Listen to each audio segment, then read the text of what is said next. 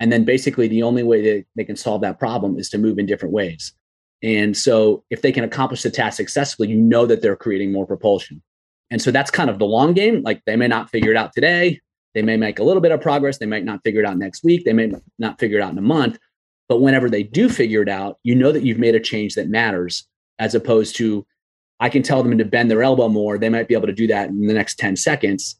Yeah. But that doesn't mean it's actually impacted their performance. That was Andrew Sheaf, and you're listening to the Just Fly Performance Podcast.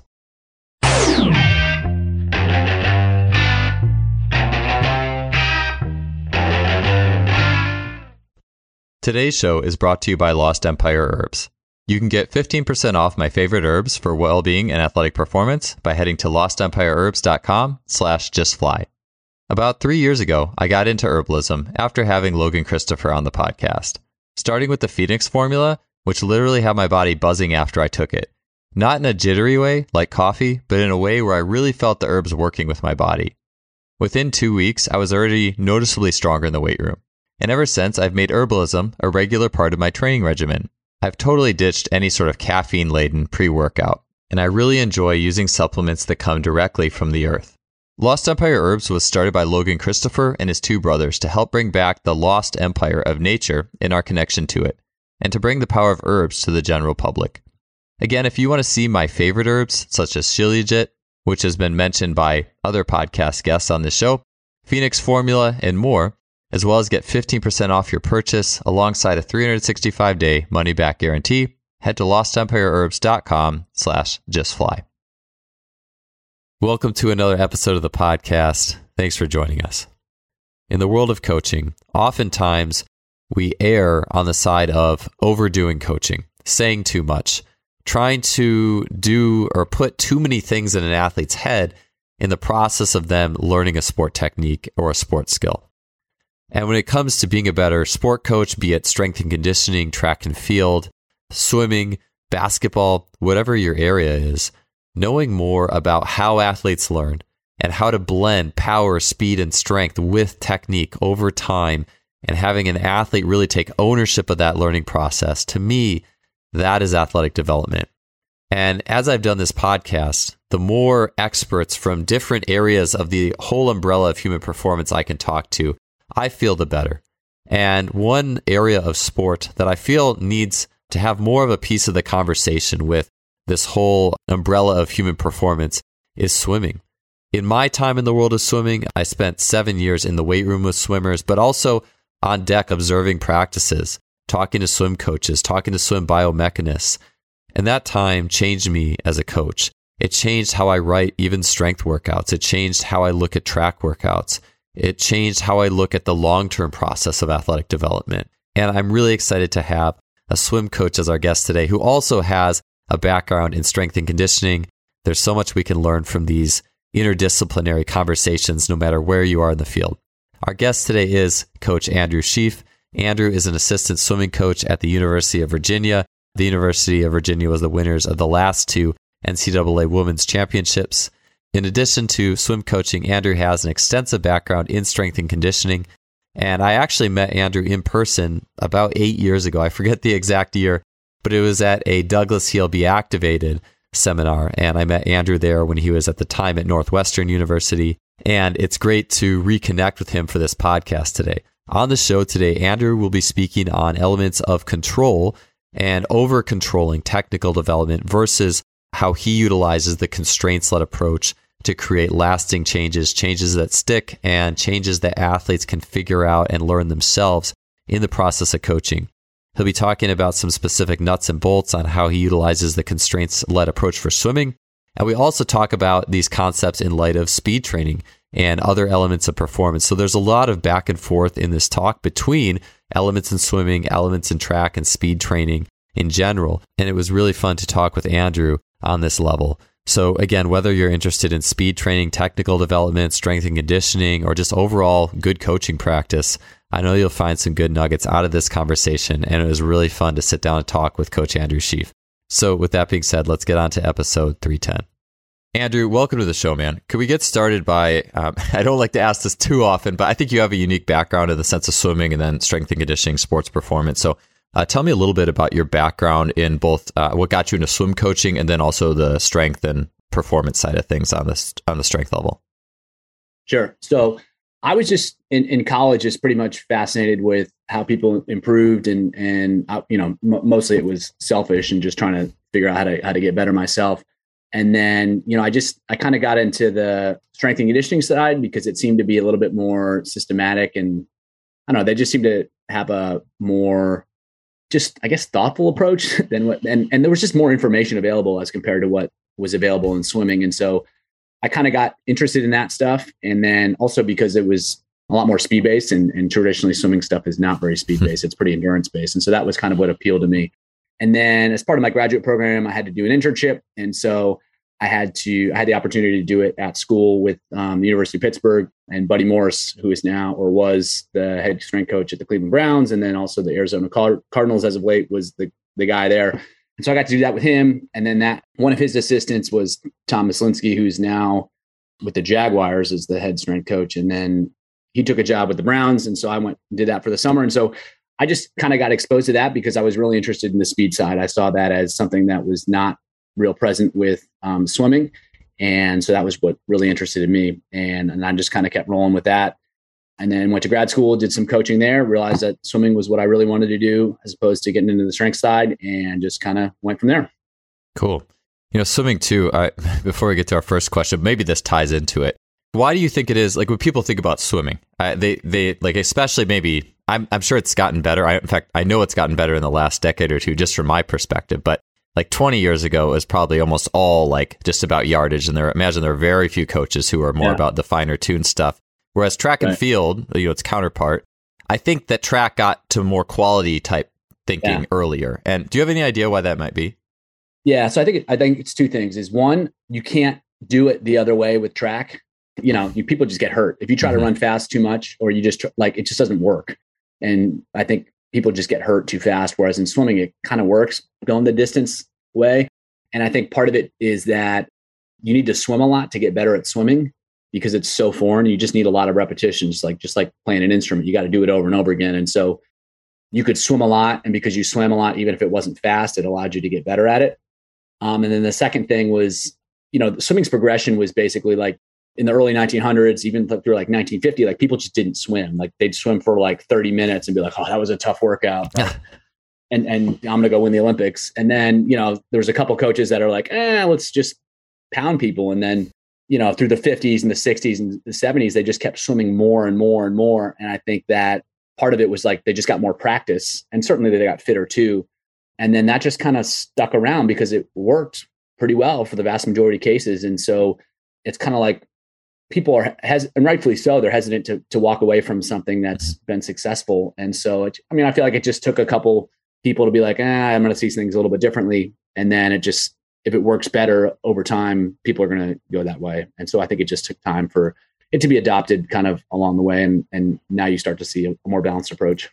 Yeah. So it's interesting what you said, because I think it'll play into some other things we're talking about, is that the water it can be more forgiving. Like you can make more mistakes and kind of get away with it just because it's not like the land. From a training standpoint. Yeah. Yeah. From a training. Yeah. But obviously it's not going to be the optimal approach if you're still not going to be the best you could be, but you can maybe get away with more stuff compared to injuries showing up on land. So, Andrew, one of the things that I had read on your blog that I really love this quote. You posted this Ed Smith quote, who I think it was like a cricket coach. And it was, because the important things are hard to coach, it is tempting to take refuge in the small, irrelevant things because the small, irrelevant things are easy. Tell me a little bit more about your take on that quote and how that plays into your coaching philosophy. Yeah. So, I love that quote too. And I feel like it's going to probably frame a lot of what we're going to discuss because it's central to coaching. It's kind of like cosmetic coaching versus really solving real problems. And so, I think a lot of times there's a focus on the nuances and just little things that are almost aesthetic, but they're not really what determines performance. And so you, like coaches are looking at things that don't conform to the model they have in their head of how things should look. But that doesn't mean that those things are influencing what's ultimately going to improve performance. And also because these things are pretty subtle, they're often things that can be managed or fixed by the athlete. So they're the things the athlete can control. And so coaches see like that they can make a change. It may not be one that matters, but like they can tell someone to change, what their hand's doing or whatever. And that makes a difference. And the coach can see that. And so that's kind of reinforcing for the coach. But I think it doesn't really get down to the fundamentals of what actually matters. And those things are usually pretty hard to address. And so it's also kind of like, we'll just stay with what comes easy and what's manageable to be a coach. Yeah. So yeah, one of the things I guess from like a land-based sport or a track or teaching speed on the land, I've seen this for a long time and I've had this discussion with other coaches as well, is that a lot of coaches, they really like feeling like they're in control. They really they want to be in control. And an epitome of that might be someone coaching sprint drills on the land and saying, heel up, knee up, toe up. It's funny because I actually fall over the term because I don't use that. But like they'll say like, all right, well, dorsiflex your foot and get your knee up, or whatever. It's like there is a small thing that is highly, highly controllable. But it was about, I've been learning through working with Adarian Barr. And then after I started learning from Adarian, who's been on this podcast, I would start to see athletes doing those drills. And then you'd go watch them like in their track and field races. And I saw this, of course, when I was coaching track and field on the college level, is athletes would do sprint drills or whatever I was trying to get them to do and run completely differently. And it wasn't too long before I'm just like, you know what? I don't think these little controllable drills I'm trying to have these athletes do are having any impact on what's actually happening when they run. And then track too, like as opposed to swimming, like when you're dealing with these forces that are rocketing back up into the body in fractions of a second, like the body's going to work how it needs to work to win and not to get hurt. And so it's humbling. And I just think, just to bring it back, it's like a lot of coaches want to pick these very simple and highly controllable elements. But then the turning point for me was when you get the timing gates out, because the timing gates will settle all scores in that sense. Yeah. And I found that I had studied like the traditional controllable side so much, and I would like get these timing gates and have athletes run 10 flies, and I would have them do all the controllable stuff, the knees up, the toes up, all these like elements, and they would always be slower on that, like always on that 10 fly. And then whenever they sprinted how they wanted, they were always faster. And the common wording would be, oh, well, just keep doing this. Just keep doing this. And, eventually, and I will say from just a pure like special strength element or an expansiveness of the body type element, maybe driving a little more external rotation in that early stance phase, like I could see that. But in terms of actual mechanics, no way. Sorry, I'm like long-winded, but I just wanted to draw a little bit more background on my side. So I'd be curious how that plays out in swimming and that what you've seen. Yeah. And so I think it's kind of the same thing is coaches are looking for aesthetic things that they can control and that they can see a change in terms of like something is different. But like you said, that doesn't necessarily impact their actual performance. And like, like in swimming, and it's probably not that dissimilar in running, is that, the big things that are really important to work on are subtle and not really super measurable or even obvious. And so like one of them it's like they need to be aligned like at all times as they move through the water. So imagine like a Ferrari, that's a super streamlined car versus, a Mack truck. They might have the same size engine, but one's going to move a whole lot faster. And then the other thing in swimming is now imagine that the shape of the Ferrari is constantly changing, and it has to change in a way that keeps that same streamlined shape. And so how do you even talk about that to someone? Like that's super complex, and like you can't even see it. And these things are really, really subtle. So that's something that's really hard to change. But if you can make a change in that area, that's going to make a huge difference. And then similar, like, you need to create propulsion and you need to move water backwards so that you move forward. And so a lot of times coaches will talk about like some of the shapes of their arms and stuff, but that doesn't mean that they're actually doing that. And so you need to kind of look at the outcomes. Like you said, if someone can take fewer strokes or they can swim faster, whatever they're doing is creating more propulsion. And so like it's more of an outcome focus versus I might not be able to see exactly what they're doing to make that happen. But if those numbers are getting better, I know that it is happening. And so you have to kind of let go of the ability to tell them what to do, but more put them in the situations where they can figure it out. And this is certainly true of running. It's like the timing and the rhythm, like you need to sync up some of these movements like right on time and right together. And if you can't do that, it's going to be off. And sometimes that timing is super, super subtle and you can't necessarily see it. But all of a sudden, maybe they're a tenth or a couple second or a couple half, or excuse me, half a second faster. And it's almost not different to the eye. And then another big thing is like using momentum of the limbs as they swing. That's not like a position thing that you can control, but they have to figure out how to do that well. And so again, it's a subtle timing thing that you can't necessarily see, but when they get it right, it can make a huge difference. And again, so all like you really know that it went well is the outcome was better. And so that's a different type of control that you have to let go of, that you can't just say, do this, oh, that looked better. It's like, well, here's the concept. How can I put you in a position so that you might be able to figure it out? And let's take a look at the outcomes and see if it worked. Yeah. So with people listening to this who might be familiar with like sprint drill, elements that people want to control and say, let's sprinting, like dorsiflex the foot, have your arm at this angle, et cetera, et cetera. What are some things that you see like an equivalent in swimming, for example? And then what would you do instead? Or maybe speak on your evolution there from moving, because I've certainly had my own evolution from getting away from some of those more like controllable elements that actually don't really help to that greater like engine and learning development of the athlete. So one example is people talk about, we'll just use that propulsion thing because it's pretty easy to conceptualize, is that people talk about like, you know, the angle of their hand, where it's going in, the angle of the elbow, like all these things about how they're moving their arm to move water backwards. And so you're trying to tell them what to do and how to do it. So in contrast, what you can do is you can, you know, put a buoy in their legs so that they can't use their legs to compensate. And then you tell them they only can take X number of strokes. You tell them they have to swim a certain speed. And now the only way to accomplish that goal is to basically create more propulsion. So you give them a puzzle to figure out, and you use constraints to take away some of the options that they could use to cheat it. And then basically the only way that they can solve that problem is to move in different ways. And so if they can accomplish the task successfully, you know that they're creating more propulsion. And so that's kind of the long game. Like they may not figure it out today. They may make a little bit of progress. They might not figure it out next week. They may not figure it out in a month. But whenever they do figure it out, you know that you've made a change that matters, as opposed to, I can tell them to bend their elbow more. They might be able to do that in the next 10 seconds.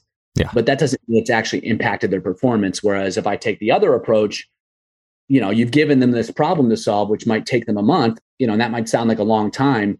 But if it makes a difference that directly improves performance and you have them for 4 years or 8 years or whatever it is, it makes more sense and you can play the long game. The problem is that you can't tell them exactly what to do. And that can be uncomfortable for you as a coach. And that can also be uncomfortable for the athlete too, because they perceive you as the expert and they expect you to give them the answer. And so you can still guide them through the process, but they have to be comfortable and you have to be comfortable enough not having the answer and then still convey that confidence to them too. And that can be a challenge as well. Yeah. I'm going to ask you a little bit more about the constraints-led approach. I had Rob Gray on not too long ago, and actually I'm really excited. I'm going to be having him on the show again here soon. And so it almost, to me, it seems like really the core of coaching an athlete it's letting the body solve the problem with minimal interference, or only the appropriate, like even the word interference, right? Like you don't want to distract from their learning ability. And one of the things that Tony Holler, a track coach, and it was funny in another podcast, I'd love to talk to you about like I've thought about like the feed the cats and track is like I'm super minimalist. It's like 40 minutes, 4 days a week, right? And like I'm like, what would the equivalent? Could you even do that? And so that would be like my other podcast to talk about, know, because like you said, swimming. It's like if we just lived in the water, maybe it'd be a different story. That would be different. Yeah, I think so. So anyways, but Tony had said with the 10-meter flies, that was like one of their core. I mean, that's a core workout of a lot of track coaches is the 10-meter fly. And to me, it's just a constraint. It's a constraint. Right. You're going to build up and you're going to run through these 2 gates as fast as you can. And Tony would say, he's like, I can see them just trying different stuff each time. I can see them trying to figure it out. It's not like they are solving the problem. It's not like, oh yeah, you have to run through it this way, because then you won't run as fast. You have to like kind of see what works. Right. And I think that is like I've been on a really big kick lately of like really trying to equate motor learning with like speed and power, in the sense like people think they're two separate worlds. It's like, I'm going to train speed and power and weights, and maybe if I have time, I'll work on some technique or something. But it's like the problem is people have associated technique with those little controllable things that don't work. Yeah. And they do the power work and see that help improve things. And then the athlete's like just self-organizing to kind of get their technique down. So I feel like we could just get more out of it the more like consolidated we can make all of that. Yeah. Well, I think your training should be your technique work, and that's where the constraints come in. And so you can, to just using that 10-meter fly time, if you made some other, like this wouldn't necessarily work, but say for whatever reason you wanted to run. I know every track coach is not going to like this, and so it's not a perfect example, but it illustrates how you could do things. It's like you're only allowed to take 4 steps as you do this 10-meter fly. That's going to change how they run. That will probably make their running worse. But if you understand the constraints, you can push them to solutions that you want. And so, I'm not familiar enough with the sport to know how you could, manipulate that. But like the example that I would say is, so like in swimming, if I want people to get longer and get more out of each stroke, I can tell them they have to go as fast as they can, but they have a stroke limit. And so that's a constraint that they now have to figure out. And so they have to figure out how to swim fast, even though they have that constraint. And over time, they'll learn how to figure it out, and they'll be able to get more out of each stroke and then do it at speed. And so you're still developing the strength, the speed, and the power, but you've added a technical element to it. And so you can use as many constraints as you want to move them closer and closer to different options or different movement solutions that you think are going to be effective. And so if you don't have to use any constraints, like so super great athletes, you can just tell them to run the sprint and they'll figure it out for themselves. Some other people might need to be pushed a little bit. And so you might need to give them a couple more constraints to help them get closer. I think I've seen people like, and you may or may not like this exercise, but I don't understand the intent of it. It's like the people that are, they push out the back too much when they run. So you have them hold something in the front and they kind of can't push out the back. They have to be more front side. And so that's an example of, and then if you make them run fast, that's going to develop the strength and the speed to move like that, but it's also going to improve their technique too. Yeah.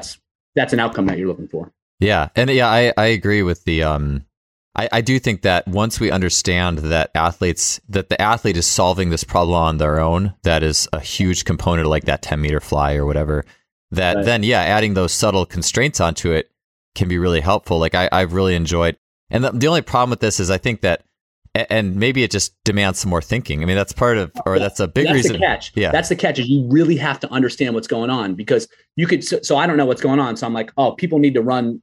They need to get bigger stride length to run faster. So I'm like, all right, you can only take 5 strides or 4 strides or whatever within that 10, but that's going to, because I don't really understand what's going on, that's going to ruin their run. It's a little too, it's too much of a stretch. Yeah. They're going to bound too much. So you really have to understand what's actually happening as these people move, and then know where to make the adjustment and where to place the constraint so that you can get kind of what you want out of it. And so if you don't understand it, you're probably going to make it worse. And so I think one of the perceptions is that, the constraint letter coach or that type of approach is lazy coaching because you're not interacting and telling them what to do. But in some ways you have to understand it at a much deeper level, because if you don't, you're not going to use constraints effectively and you're going to make the situation way worse. Yeah. I don't want to skip ahead too much because I may have written this down. And I do understand this constraints and like kind of linking some swim constraints into ground-based constraints, because I know my time in swimming at UC Berkeley had a massive impact on how I viewed motor learning by observing the coaches there. I mean, it was really, really helpful for me, because I think that it's just looking at how ideas emerge in anything. A lot of times it's from something outside what we're used to. It's watching nature or, learning from a different field. And so I was like, well, this is really cool. This really is giving me some good ideas for what I'm going to do on the track.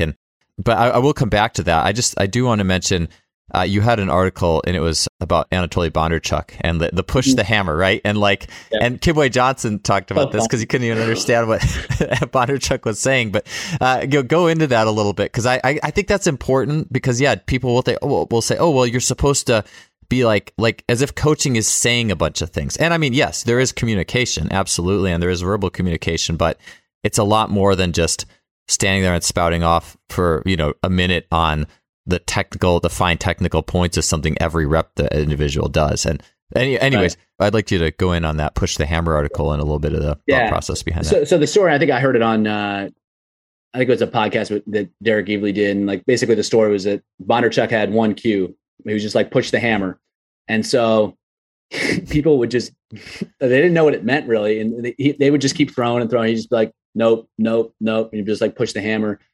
And then he was talking about some kid, that developmental kid, and he was just throwing the hammer into the cage every time. And then like a year later, Derek came back And he's like, man, that kid looks good. And Bondarchuk's like, yeah, he pushes the hammer or something like that. And so basically, like, you focus on the one or two things that matter, and you have to ignore everything else. You don't give them feedback about anything else.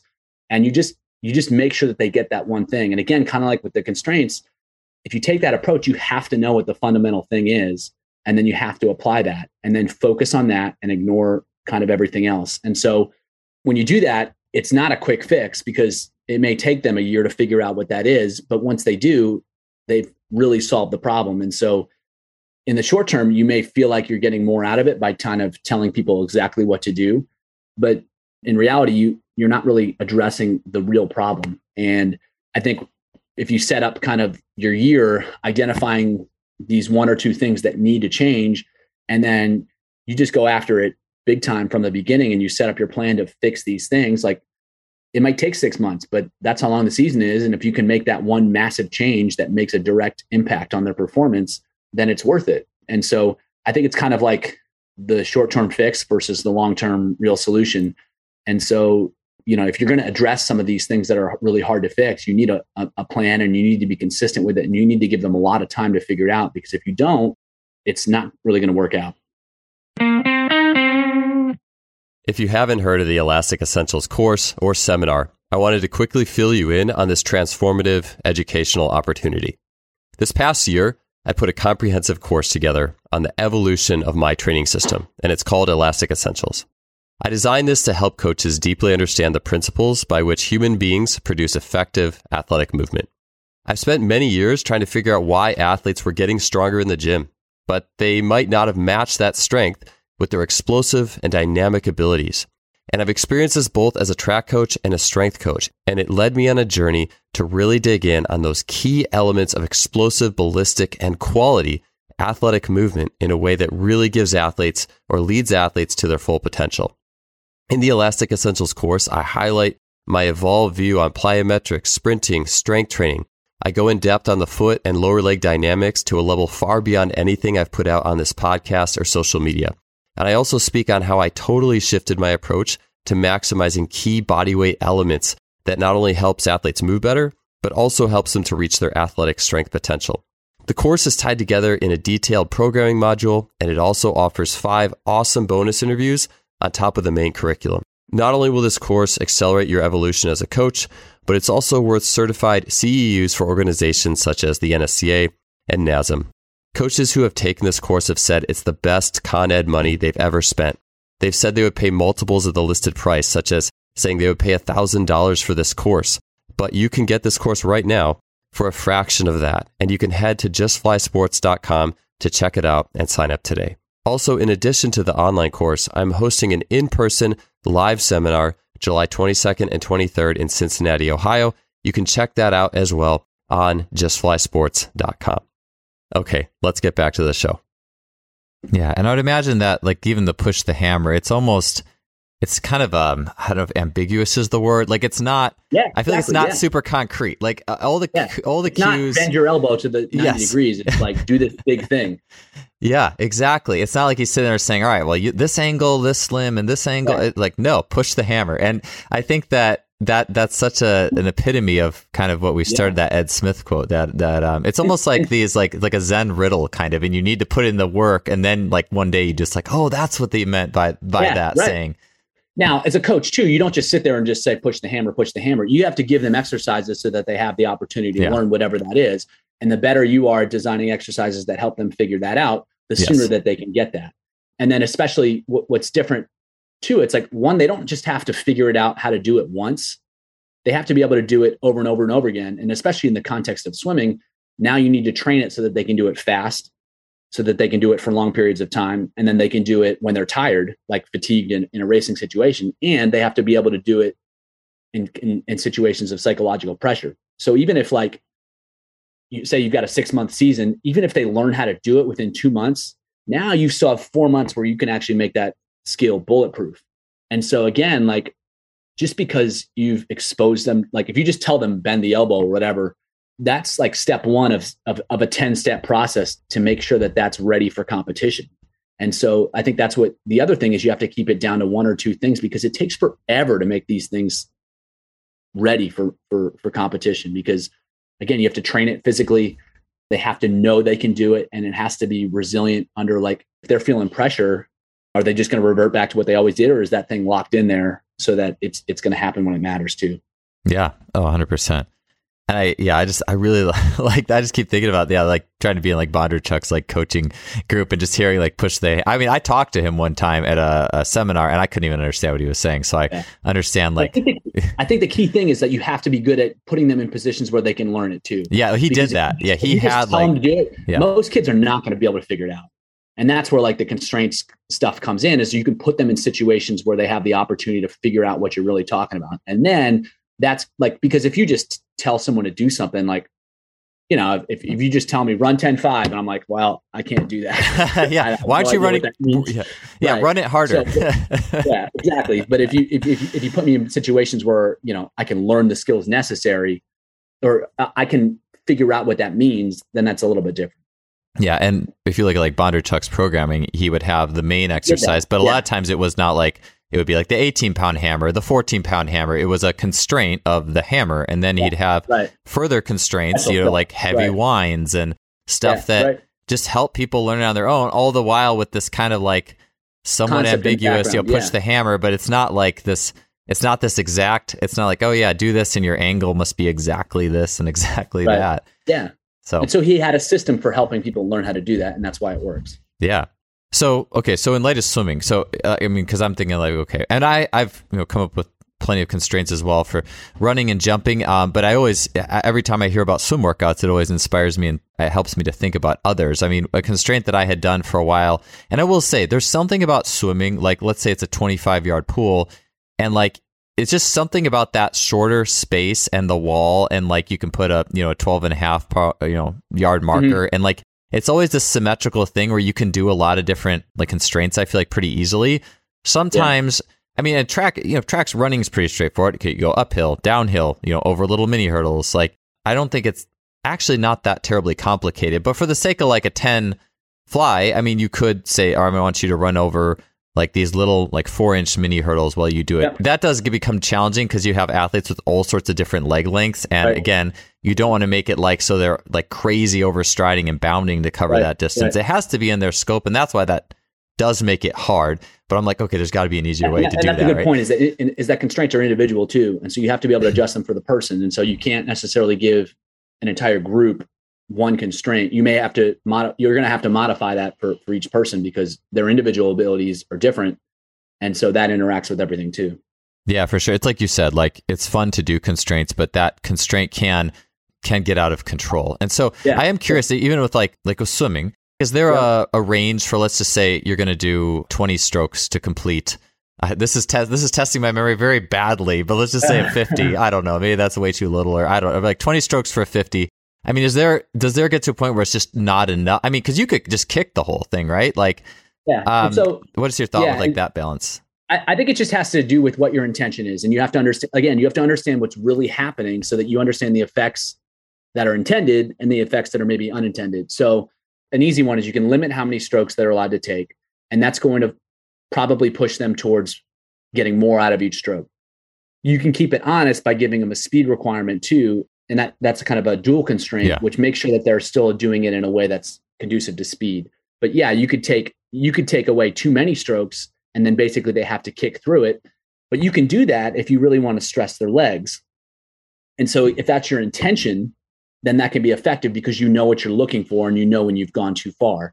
Now, so like if you have them use the legs, there's still a rhythm component that needs to be there. And so you're watching to make sure that they still have some sense of rhythm. If they lose their rhythm, you've given it too far or they're trying to do the wrong thing. And so you have to know what you want it to look like. And then you have to know what it looks like when you've gone too far. And then you have to understand if it's because the kid isn't executing it properly, which is, it's certainly a possibility, or if that's beyond their capabilities. And if it's beyond their capabilities, you need to scale it back or scale it differently. Now, if they're just executing it poorly and they haven't figured out how to solve it, that's when your job as a coach you need to encourage them. It's like, all right, what have you tried? And like, you don't even necessarily give them the answer, but you kind of talk them through it. And you just like, hey man, you can do this. You haven't figured it out yet, but let's keep trying. And so that's where your job becomes is one, watching the constraints and managing them to make sure that they're still appropriate. And then 2, helping people work through that, because it can be frustrating when they don't figure it out. And so you have to encourage them to keep trying. Yeah. Tell me a little bit about, like you said, the speed. As soon as you put a clock on anything, that's when it really keeps it honest. And that's what I'm such a big fan of that with land stuff, because again, like it tells you if your constraint or whatever coaching you're doing is carrying value. And again, like, I'm not going to say that, like, just because, I was saying before, like, okay, well, he having dorsiflexing and knees up and, oh, you're not getting faster. Well, just keep, I mean, again, there can be some things that do take a little bit to learn. But I mean, I think that if it's just nothing's helping, then you have to be like, okay, this isn't helping. This doesn't fit with how elite athletes move. Let's move on. But I guess what I'm saying is, how often do you bring in those speed, like, keep it honest things, and like off season versus like preseason versus in season? Tell me a little bit about how you might use constraints where you're using them that's just purely for learning. This is just purely let's just explore. And maybe that's a good division, right? It's for exploring, or it's let's put the hammer down and see what this actually is doing from a time perspective. Tell me a little bit about those, the balance there. With the timing thing, it's more of like you have this task, and your goal over time is to get better at it. And that indicates that you're executing the task better. And the task I've given you is one that's going to help you learn a certain skill. And so if you can execute it faster over time, that means you're getting better at it. And so it's not always like, I mean, I have some, probably in my mind, some ranges of where they should be, but my goal is mostly for improvement. So if I say you're like, again, we're just going back to the simple thing. You're only allowed to take 10 strokes per lap, and we're going to keep doing those over time. And say you started out, I'm just making up numbers, but like you started out in 30 seconds and now you can do it in 25 seconds. That means you're getting more out of each of those strokes because you're able to execute the whole repetition, 5 seconds faster. And so it's always not like, one, it gives them a goal to work on, which makes it much more interesting because they have an outcome that they can say, oh yeah, I just did it 3 seconds faster or whatever. And then 2, it's adding a performance element of it. So it's not just executing the movements, you're executing the movements with the intention of doing them really, really well. And so that's important. I think from an exploration standpoint, I think as soon as they get the right idea, we're training it. Because again, like, it takes so long to really stabilize that and to make it bulletproof that you have to start as soon as you can. And a lot of times the training aspect of it makes it better too. And so a lot of times the exploration stuff, again, I'm trying to design tasks that move them into the situation where they can figure it out pretty quickly. And once they kind of do, then it's moving on. And I think part of the exploration, when they're trying to figure out how to go faster within those constraints, that is exploration. Yeah. It may not be just like, hey, what does it feel like? Hey, I'm just kind of figuring out what I'm doing here. It's like, no, that's the puzzle that they need to solve. And because everything ultimately comes down to speed, you have to be executing your skills in a way that produces performances. Yeah. So for example, as soon as they like let's say you're doing like a pull buoy between the knees or something, or the stroke count, like as soon as they kind of got the idea of the stroke count, then you're putting a timer on. Now we're trying to do it better. Yep. Okay. Yep. So yeah, now you're using the timer as, it's almost like, I think of it too as, I mean, when I say this too, some people just think of like their mind will just go to dumb stuff like, oh, we're going to get as complex as possible. So do like stand on a balance ball while juggling or, whatever. And like where it's like too many wheels to manage. Right. But like, I feel like a good drill, a good movement is going to push the athlete to the edge of their relevant coordination potential. Relevant meaning it's the same basic sensations you're getting in your sport. It's not like you're not necessarily standing on an overly unstable surface or a bunch of banded stuff that isn't relevant, but it's like, as far as the relevant information that comes in from your sport, the more you can handle, then the better. And let's really push that. Yeah. And when you time stuff, it doesn't always have to be, it's not always maximal. It's just, it needs to be at this level because you're practicing at a certain level. It's fast enough to, like you said, to be relevant. It doesn't have to be maximal every time, but you're practicing it and you're doing it at a level that's conducive to making progress. And it's slightly challenging, but it's not maximally challenging, because if you just maximally challenge everything, like you just can't get enough repetitions. And also too, it's like just psychologically daunting to have to just, every single thing you do is just, maximal effort, and you're going to be judged on your performance. Like most people cannot handle too much of that. Yeah. As you're talking, it makes me think about, I'm like, where on land could this stuff really get put to the test? And the one thing that comes to my mind, and I'm sure this exists in other areas, but is the hurdles in track and field, but specifically the long hurdles, like the 400 hurdles. Because a lot of times the athletes will be like, all right, you took this many steps between, this hurdle and this hurdle. Like you were this many steps between this hurdle. And you can play with those constraints. You can say, okay, this time, we're going to take 15 steps between. This time we'll do 16 or whatever. Right. And it was crazy. Like when I watched, and again, like the track was so insanely bouncy in the last Tokyo Olympics. I mean, Randy Huntington is like, yeah, I have this ball and like I bounced it on tracks, and like the track there was insane. But like when I watched Karsten Warholm drop that 400 world record by a second, about like his strides were so insanely long coming off of those hurdles. I could barely believe that he was actually still managing sprinting doing that. And I think about, it'd be interesting to run almost like a regression on some level of, or some sort of analysis on looking at like just raw 400 meter or raw sprint improvement times for 400 meter hurdlers versus just straight up 400 meter runners. Like, all right, maybe like 10 meter fly or 30 meter fly or some, all right, you came in and you kind of trained the same, but when it came to your like specific training, one group trained over hurdles, and maybe they had more. There's more intention too. There's like they have to run a certain. They're forced to move in different ways. Yeah, it's more interesting, I should say too. It's just unless you're really just interested in like how do you run while you're tired, which is interesting. I've gotten more interested in that. I don't think those athletes find that particularly interesting in some senses of it. They just want to do really well and they're driven. But I mean, fatigue's a constraint too. So like. If you're asked to perform a certain task and then you're asked to perform that task tired, like you're going to learn different things because so another way, like I would use constraints is so say I expect you to do a certain effort at race speed, but this time I'm going to, before you do that race effort, I'm going to do a lot of stuff that really challenges your legs, and your legs are tired. And now you need to do that race effort at race speed, but you don't have the legs to do it that you normally would. And so you're going to have to figure out how to do that, how to move effectively when your legs are tired. And then you're also going to have to kind of reorganize your stroke a little bit to make sure that happens. And then conversely, you could do the opposite where their upper body is pretty tired and then they're asked to perform it at some sort of, race specific task. And then again, they have to figure it out and they have to manage those subtle timing things and they have to manage those subtle alignment issues so that they can figure that out. And, what you're doing is you're changing the constraints within the person because they don't have as much gas because they're tired. And they're tired in specific areas. And so when you do that, that's another form of constraints. And you're asking them to perform these tasks, but you're doing it in a compromised state. And so that's going to affect and promote learning too. Yeah, I know right off the bat or very early in my just watching swim practices, I remember watching the practices and seeing like things like that, like the kick sets that would make the legs tired. And then you can't use your legs as much, or you have to use them in a different way or whatnot. And I was like, I was compensate with the upper body or something. You just have to figure it out. Yeah. And I was at the time I was a little jealous this because my current understanding at that time was that like, let's just say running, like, well, the arms it's all legs and the arms are kind of irrelevant. And then I started to learn more from Darian Barr and got into some one arm running type work. And I was like, you know what?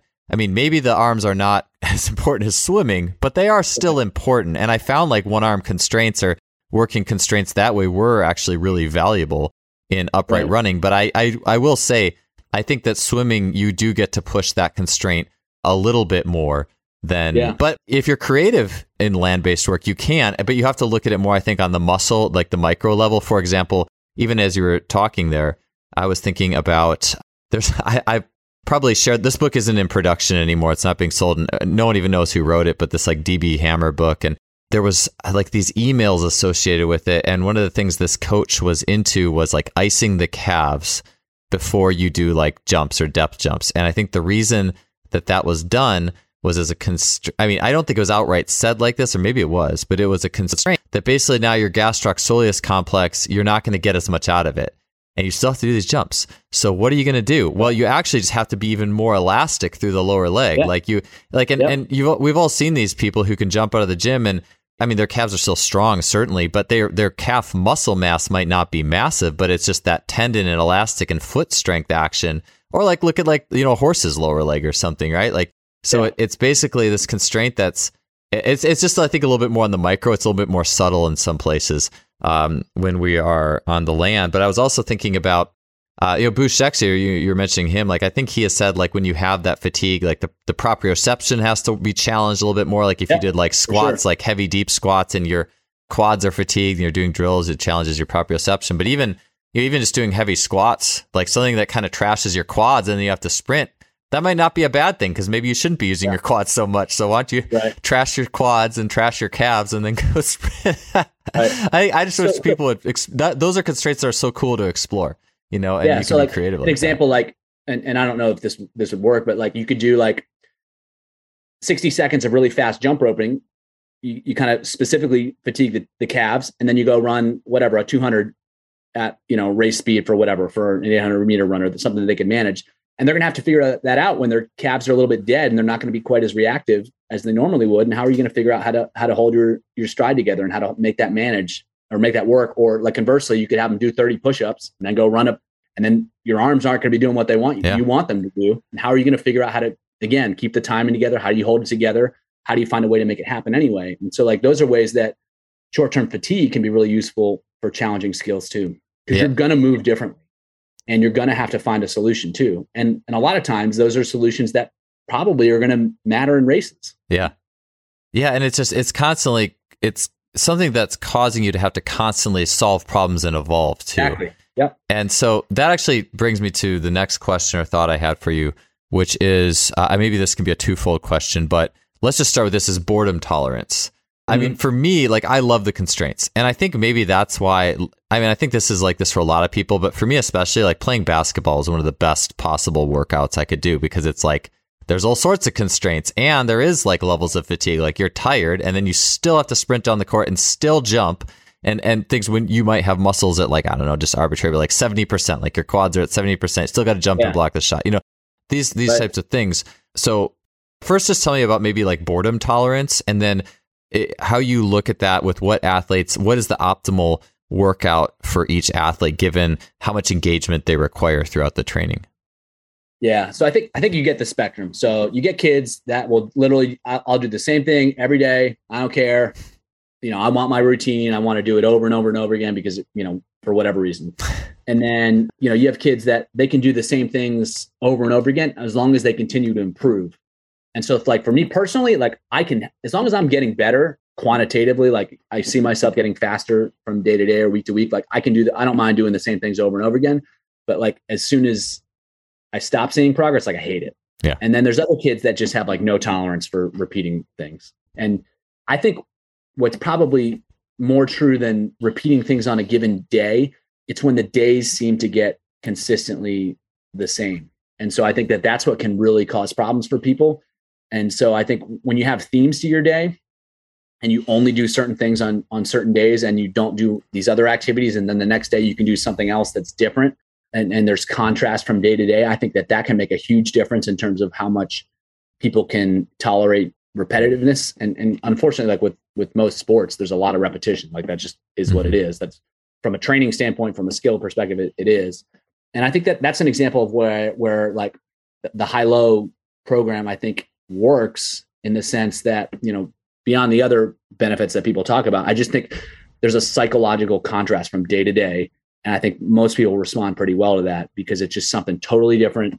It just feels different and it doesn't feel like I'm doing the same thing every day. And in swimming, what you can do is you can change the type of training, you can change the strokes, you can change the training equipment. Like there's a lot of ways to kind of mix that up so that something that feels really monotonous doesn't. And I think that's what's kind of nice about swimming is that you can do the same thing a lot of different ways. Whereas I feel with running, there's not a whole lot of options. It's like, if I want this type of work, I'm pretty much stuck with, if I want to do 10 200s running, there aren't that many things that are just like 10 200s that are pretty much the same. Whereas in swimming, I can get a lot of different things that are probably pretty similar. Yeah. Well, especially with that 25-yard pool, like you have things every day. Yeah. Right. Yeah. It'd be as if you're running those 200s and there's like, hurdles spaced at 25 yards and you have have to do something. You can now do like the first 50 meters is one way. The second 50 meters is another way. Yeah. Yeah. And I just feel like that makes it, I do actually, but it's also, it outside of having hurdles, it's like the constraints are just a little less solid in some ways. Like I really enjoy doing like sprint float sprint type stuff, and not just like a typical sprint float sprint would be like all right, 20 meter sprint, float 20, sprint 20, like stuff like that. And then Darian Barr, in my time with him, like he'd get pretty like tight with it. Like it might be 10, 10, 10, 10, 10. And you could do that all the way out to 80 or something like that. And then you could stretch it out. Like it could be 15, 15, 15, then 20, 20, like stuff like that. But I like doing like 20 meters sprint, 20 meters speed skip, 20 meter sprint, like, or you could turn around and run backwards for a little bit of that, and I feel like that's definitely more interesting. Yeah. but and that's where you add, like, so if you've got all these constraints that you want to use, like you can just add them in. And so you can do whatever 10 200s, or you can do 10 200s, but they're all done with different variations that challenge some of those skills that you're working on. And so that way you build the skill work into the fitness development. And I think that's a little bit easier to do in the pool. But when you do that, you're always giving them something to engage with, as opposed to like, all right, it's time to get the work in. Here we go. Like, just do this. There's a specific intent to everything that they do. And I think most people, when you give them something to work on, and it obviously has relevance to accomplishing their goals, most people don't have much problem engaging with that. It's when it's super repetitive. Mm-hmm. There's not a clear connection to what their goals are, that it becomes a lot more challenging for people to manage that. I wanted to take a quick break from the show to tell you a little bit about our sponsor, SimplyFaster.com. SimplyFaster.com is a fantastic coaching resource, not only on the level of their blog and all the information they put out, but also on the level of their online store. With the click of a button, you can see and purchase the technology that is utilized by so many of the world's great coaches. In SimplyFaster.com's online store, you can have access to training technology such as blood flow restriction training, timing systems, including the Freelap timing system, bar speed tracking devices, a variety of resistance training machines, such as the K-Box, and also Kaiser training units, which Kaiser training units being strongly recommended by sprint coach Randy Huntington, for example. You'll also get access to motorized sprint training units, such as the 1080 Sprint, force plates, and much more. You can check that all out by heading to SimplyFaster.com. That's simply with an I, faster.com. Let's get back to the show. Yeah. What's your thoughts on, because I know this is true in both track and swimming, is like coaches who do have a good level of success with what you just call more like meat and potatoes workouts. It's just, here's just straight sets. It's not necessarily in itself very interesting.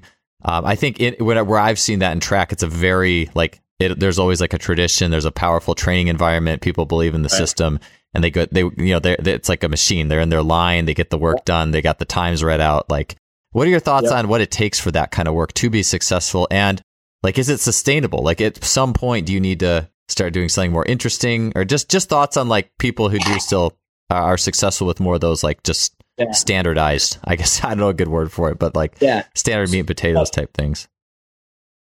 I think there's two issues that you brought up. Is one, the cultural thing. When it's just, this is the way we do things, then people just almost feel like they're doing something for someone, or they're behaving for something bigger than themselves. And that can be just exciting for them. And they're just like, yeah, I might not want to do this, but this is what we do. And so it just kind of becomes a part of who they am. And so I think that can take people a long ways. The other thing I think is that if you give people success and they see results from what they're doing, they'll do pretty much anything. And so I think when you're getting results and people are running faster, people will continue to do that. I think when you get into trouble is people have much less tolerance for doing things that aren't particularly enjoyable when there's no results to be had by it. And so I think as long as you have a strong culture, and as long as what you're doing is actually helping people get faster or improve, I think you can definitely get away with a lot of that. It just becomes a problem if you have cultural issues and there's not the culture that, if you're one of those quote unquote meat and potatoes guys and you go to a new school and you're just like, this is the way we're doing it, and like the kids are not into that at all, and there's no culture for it, it's going to be a lot more challenging. And especially, and if you do that type of work and you don't see results, they're not going to want to do it, because I'm doing all this stuff, this is just miserable, and I get no tangible result from it. So what, most people are not, they're not gluttons for punishment. Yeah. It's interesting. Actually, there's an interesting thought I have with that, is where I went to graduate school, the coach, my first year there as an assistant coach on staff, I was like 23, it was my first coaching gig. And the coach who had been there for like 20 years was hyper successful, won a ton of national championships with that meat and potatoes type mentality, especially in the fall or off season training. It was all meat and potatoes, like all longer stuff. And they had had so much success there. And then a new coach came in that was like speed from day one. And it's funny because a lot of modern track coaching now would kind of agree more with that, kind of like, let's just be fast more often. But they didn't do that well with it. They really wanted a lot of that old stuff because they had had so much success with it. Yeah. And I just thought it was really interesting to see that, when this is the culture, this is how we do things around here. And I've been through I've talked about my own experiences with that on this podcast. I don't do well with that kind of stuff, the longer just meat and potatoes. But you know what? If I was in that environment, maybe I would have, so it's just interesting to think about.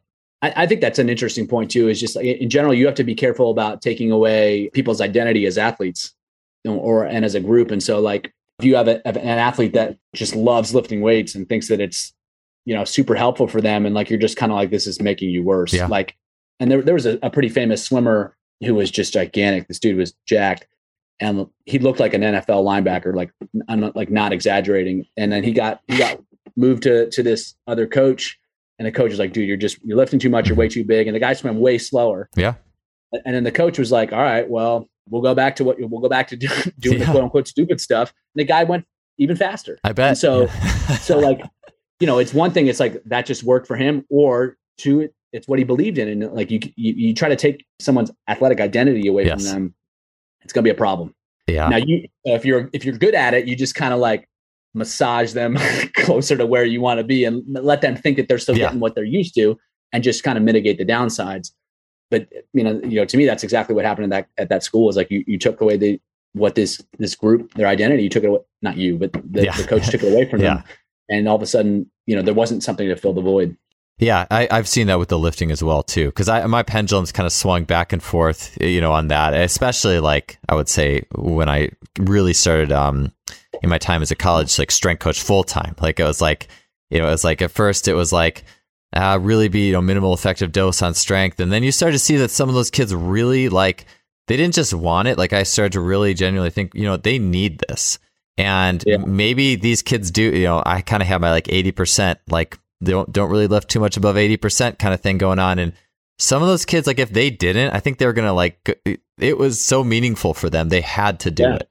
And so, but like you said, you kind of have it that you're constantly trying to keep everything in perspective and having conversations with them. And eventually they'll learn it too. They'll be like, okay, I think maybe at this point, maybe there was too much emphasis on it. And this is the balance. This is the new balance, like the balance of things or whatever. But you always have to be aware of that stuff. And I learned, I definitely learned through experience through that for sure. Right.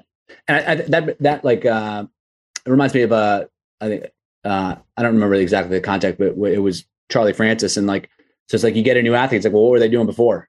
Like, you have to know that, because that informs, that shows you what they were successful with.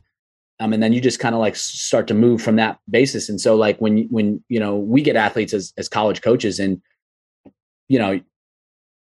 if they've had this one thing and they've had a lot of success with it, you have to be kind of careful. Just, all right, this is what you're doing now, because sometimes that works well, but sometimes it doesn't. And then you've got a big problem because it's just not what they're used to. Yeah, I totally agree. And that's where, again, it's like, it's the control thing. It's like, as a coach, do you want to say, well, this is how I do it, and I'm going to control you versus no, like you're kind of in many ways, I mean, yes, there is an active coaching element in creating this culture and setting up the framework, but there's also this, like, you are an ambassador to the athlete's own journey to excel on their own highest level. So if you're just going to act like, oh, this is just how we do it. And I mean, I think what happens is the athletes who don't like it will just leave, go to a coach with a different program who does it more like they like it or whatever. But, and if you have an influx of really talented kids, then, maybe that doesn't matter, but I don't know. I guess I'd always like to, to me, coaching is solving, problems and helping every kid get better. And so to me, that's not an example of that. Yeah. So with all that said, Andrew, tell me a little bit about, so take me through a practice. Like, how do you create engagement for swimmers in your swim practice? Like, tell me about the warm up process. How do the main sets come together? Is there like warm ups for those sets that fit with what you're doing, or how do you manage constraints?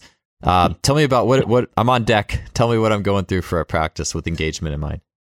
Yeah. So I think what needs to be clear from the beginning is just what is, you kind of have a theme for the day. And so everyone understands the general type of work that's going to be done, more or less what's kind of going to be focused on, and what the ultimate goal is. And so then I think it just starts from there. So you just start working from the beginning on activities that are relevant to what that is. And so, you just start it with low scaled down versions of it, and you just kind of crescendo, and you just kind of get more and more to it. And then you're just, each thing kind of builds upon the one before that. And then you're doing what ultimately is the most important stuff for that day. And so, when I'm setting it up, and it's kind of like, all right, what situations do I want to put them in? What skills do we need to be focused on? And then it's just a matter of constructing it in a way that they can be challenged and be challenged appropriately. And so I think along the way too, is that you've kind of got these checkpoints so that you can see where people are at. And so, I think a lot of times we're doing stuff that the speed kind of descends as we go through the warm up in the first portion of it. So you can kind of get a sense of where they're at, and you're kind of talking to them, and you're measuring performance, and you're just seeing, well, that looked a lot harder than the performance showed, or that looked way easier than the performance showed, or their body language is way better than it usually is, or it's way worse than that. And then you're kind of seeing where people are at, and you're, maybe not always super consciously, but you're just making the decisions as to whether or not you need to adjust anything or adjust for someone, or you're just going to let it ride. And then as you're going through it, it's just constantly kind of talking to the kids, not so much telling them what to do, but asking them what are they doing? What are you working on? What are you struggling with? What do you have? How did that one go? What did you think? And I think that keeps them engaged, because they know that you're going to be asking. And two, it's a subtle way of reminding them what needs to be worked on, as opposed to like, do this, do that, do this, do that. Because, if you ask them, hey, how's your breathing going? Like, they're going to think about that versus just being like, your breathing is bad. Yeah. So even if that's the message that you want to send, it's a much subtler way of doing that. Yeah. To what you were saying about, I want to go to the engagement and you're kind of, I would imagine you're like descending in volume, increasing in speed. I believe like that was your example, or like you're asking them questions along the way as you're progressing into, I guess, the main sets. Yeah. I think that's where, so as I perceive it, swimming was a little bit different.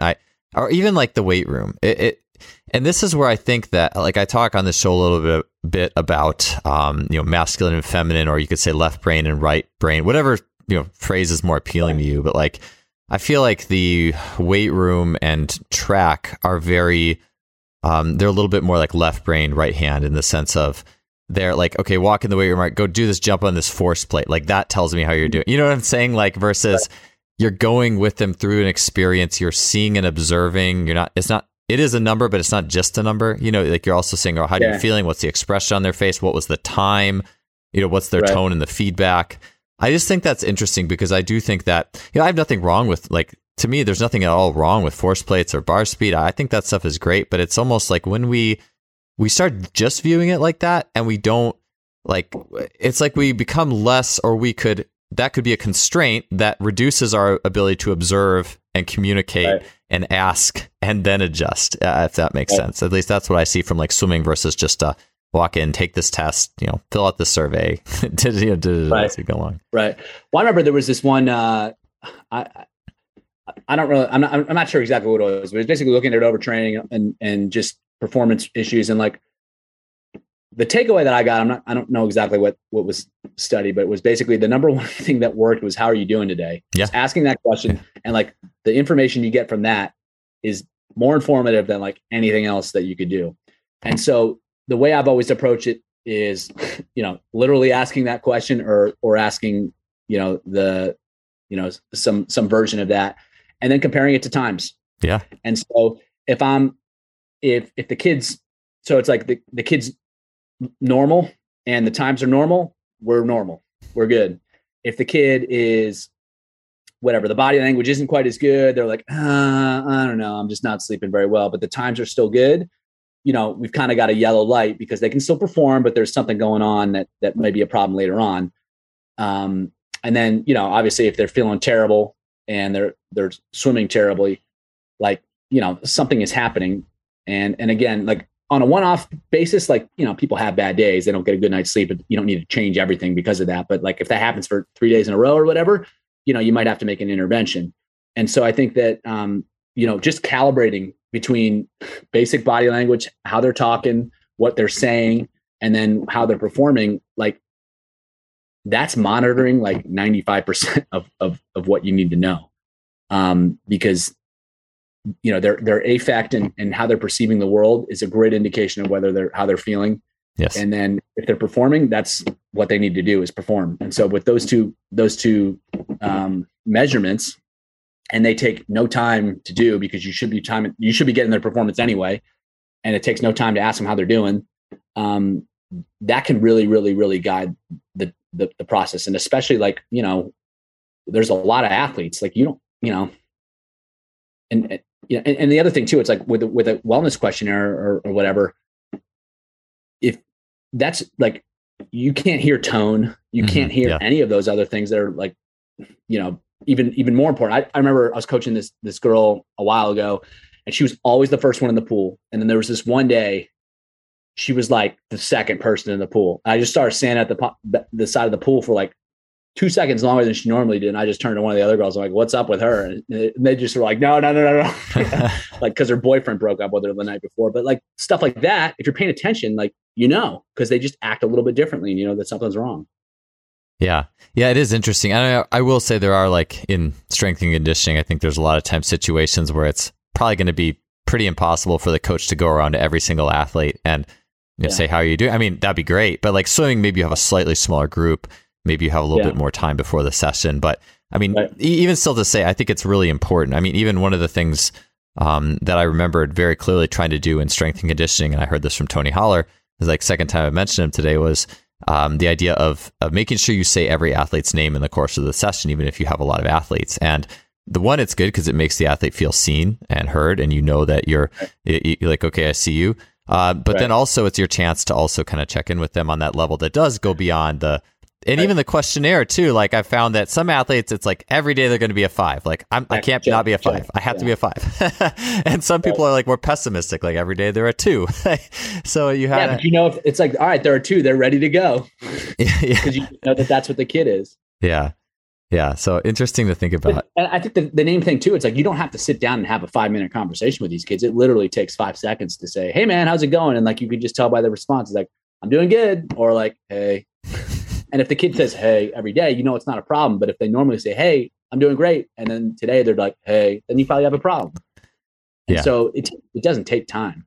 Yeah. Yeah. It can definitely be a quick thing. And again, it also just improves. I think about this a lot. Like, you know, the way, if you went to school for sports performance or coaching, or, I mean, to me, it's all the same. Like, I don't think that, you know, outside of the basic, like, okay, it's this set of constraints for swimming, it's this set of constraints for track, it's this set of constraints for, you know, in the weight room or whatever. Like, yeah. And there are nuances for sure. But to me, coaching is coaching. And it's like, if you were to go to school for this, it's as if like this is a machine, and they don't really talk to you much in school about things that you get better at the way a master does, if that makes sense. Like a master craftsman gets better because X, Y, Z, and a better coach gets better, not just because they went to the coaching conference and they learned this workout and that. And it's like, no, there are things that are powers of observation that you see that you are getting better at as an individual, as a coach, as a guide every year. I just think that's really important to constantly remember. And it also doesn't have to be verbal. So like, you know, in a strength context, they do their set and you know how it usually looks at a certain percentage and it's way slower, or they just like rack the bar and they're like, oh, like that's a clue that something's different. Like their body language is telling you stuff all the time. Yeah, 100%. Well, hey, Andrew, I know I was going to talk to you. Well, all right. I think I have time for this. All right, Andrew. So I got, all right, hang on. All right, Andrew. So I got just about all the questions for this this one section. So shoot, we had 3 and we got through 1. So great. But I don't have a lot of time. But maybe the mini version, if that's possible, is gosh, this could be a whole podcast. But maybe here we go. Is an athlete who has ingrained a poor technique. Like, let's say maybe they came out of high school and they were like had this super analytical way that they entered the water. Like they're thinking of an angle, right? Like every time. Like maybe the track equivalent, someone who's trying to like run with their knees up all the time, and they're trying to really mechanize their stride or whatever. How do you go about taking an athlete and kind of reintroducing them to a better technique, whether that involves breaking down the current or just trying to use a constraints-led approach to just help them figure it out? What's your thoughts on athletes who definitely have a poor quality technique and one that was maybe manufactured in a way? What do you deal with that, or how do you deal with that? Yeah. So I think the first thing is to really figure out what the underlying problems are before you do anything. Because again, it's easy to fix these cosmetic things, but they may not be what's really happening. And if you don't address the underlying stuff, then you're just going to be spinning your wheels. It's going to be like whack-a-mole. And then even if you identify the really important stuff, it's probably multiple things that you have to work on. And so you have to identify what's going to be the most important thing. And which skill is going to, or which, what do you want to work on that if this gets fixed, it fixes like 6 other things. Like that's where you really want to start, because again, you're not going to be able to change everything. So pick the thing that's going to make the biggest impact. And then also you don't have to change everything, because if you fix one thing that's really important, and you fix one thing that's really important, I'm just talking about in a college situation, over 4 years, so you got 4 major things. Like that's pretty good. Most people don't change anything ever. They just change some cosmetic stuff. So being patient and knowing that you have time is important. Another thing to remember is that this was another Charlie Francis thing, was that they may just be out of shape. And so this is a new kid, you've never really seen him before. Sometimes they're just not fit. And then a month later, you're like, man, they're looking way better. There was, there's been certainly kids that I've coached. I'm like, geez, like I just like put your hands in your heads. Like, what is this? And then a month later, it's like, oh, now I see this kid's good. So after that, you decide you're going to change something. The biggest thing I think is rather than talking to them about it, is you're designing tasks, and you do this for anybody anyway, that are going to address those hard to change skills. And so you're using constraints to put them in situations where they can learn without like consciously changing anything. So you're never really having the discussion of like, all right, Susie, we're going to fix X, Y, and Z. You need to do A, B, and C, and this is how it happens. You just put them in the situations where if they meet the demands of the constraints, they're going to move differently, and there's going to be some shift without too much conscious intervention. And sometimes you can take care of a whole lot of stuff by just doing that, by just giving them the appropriate tasks, and they just figure it out, over time. Sometimes it doesn't really work that way. And so if that's not really working, you may need to give them more of a push. And so you're going to have to introduce some other things, and you may have to use some more extreme constraints to really push them out of what they're doing. And if you do that, it's kind of like Aladdin, that song, it's a whole new world. And so you have to show them something totally different, and it's got to feel totally different. You can't just do these micro adjustments because it'll never stick. It's got to be just like mind blown. That feels totally different. I can see how that's different, and now I kind of get it. And so if that's the route you have to go, you need to put them in situations where they're going to feel something totally different rather than trying to explain it to them.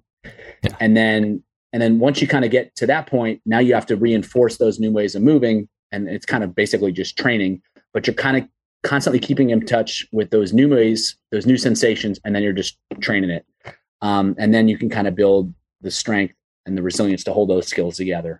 So tying it all back, if you get lucky, you just use the basic constraints and it'll push them in a way towards fixing those problems. Sometimes you have to be a little bit more extreme.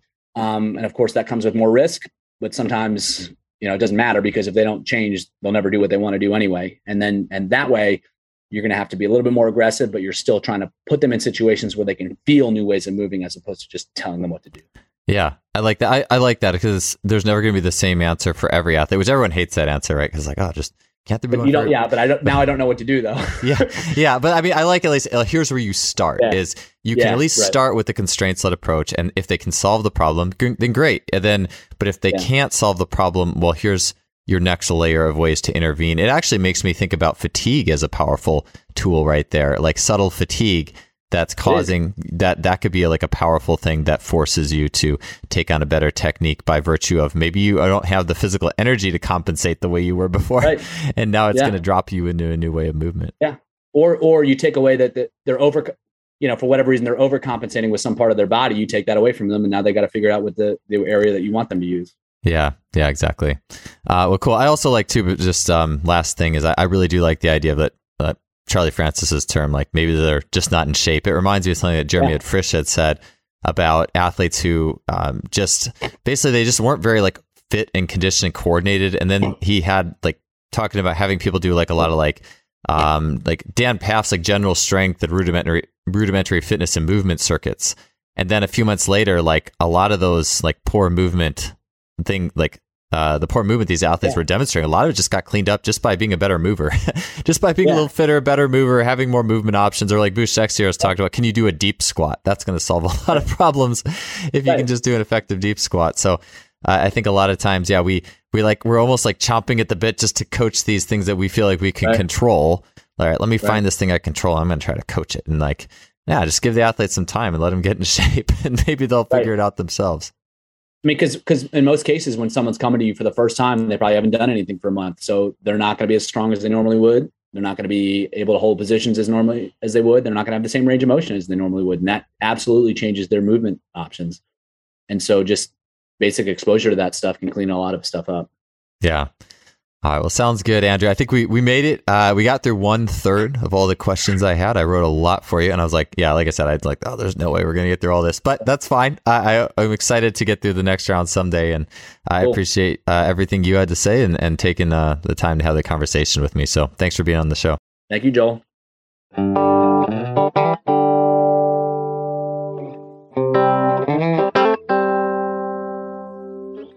Thanks for tuning in for another show. It was great having you here, and we'll see you all next week.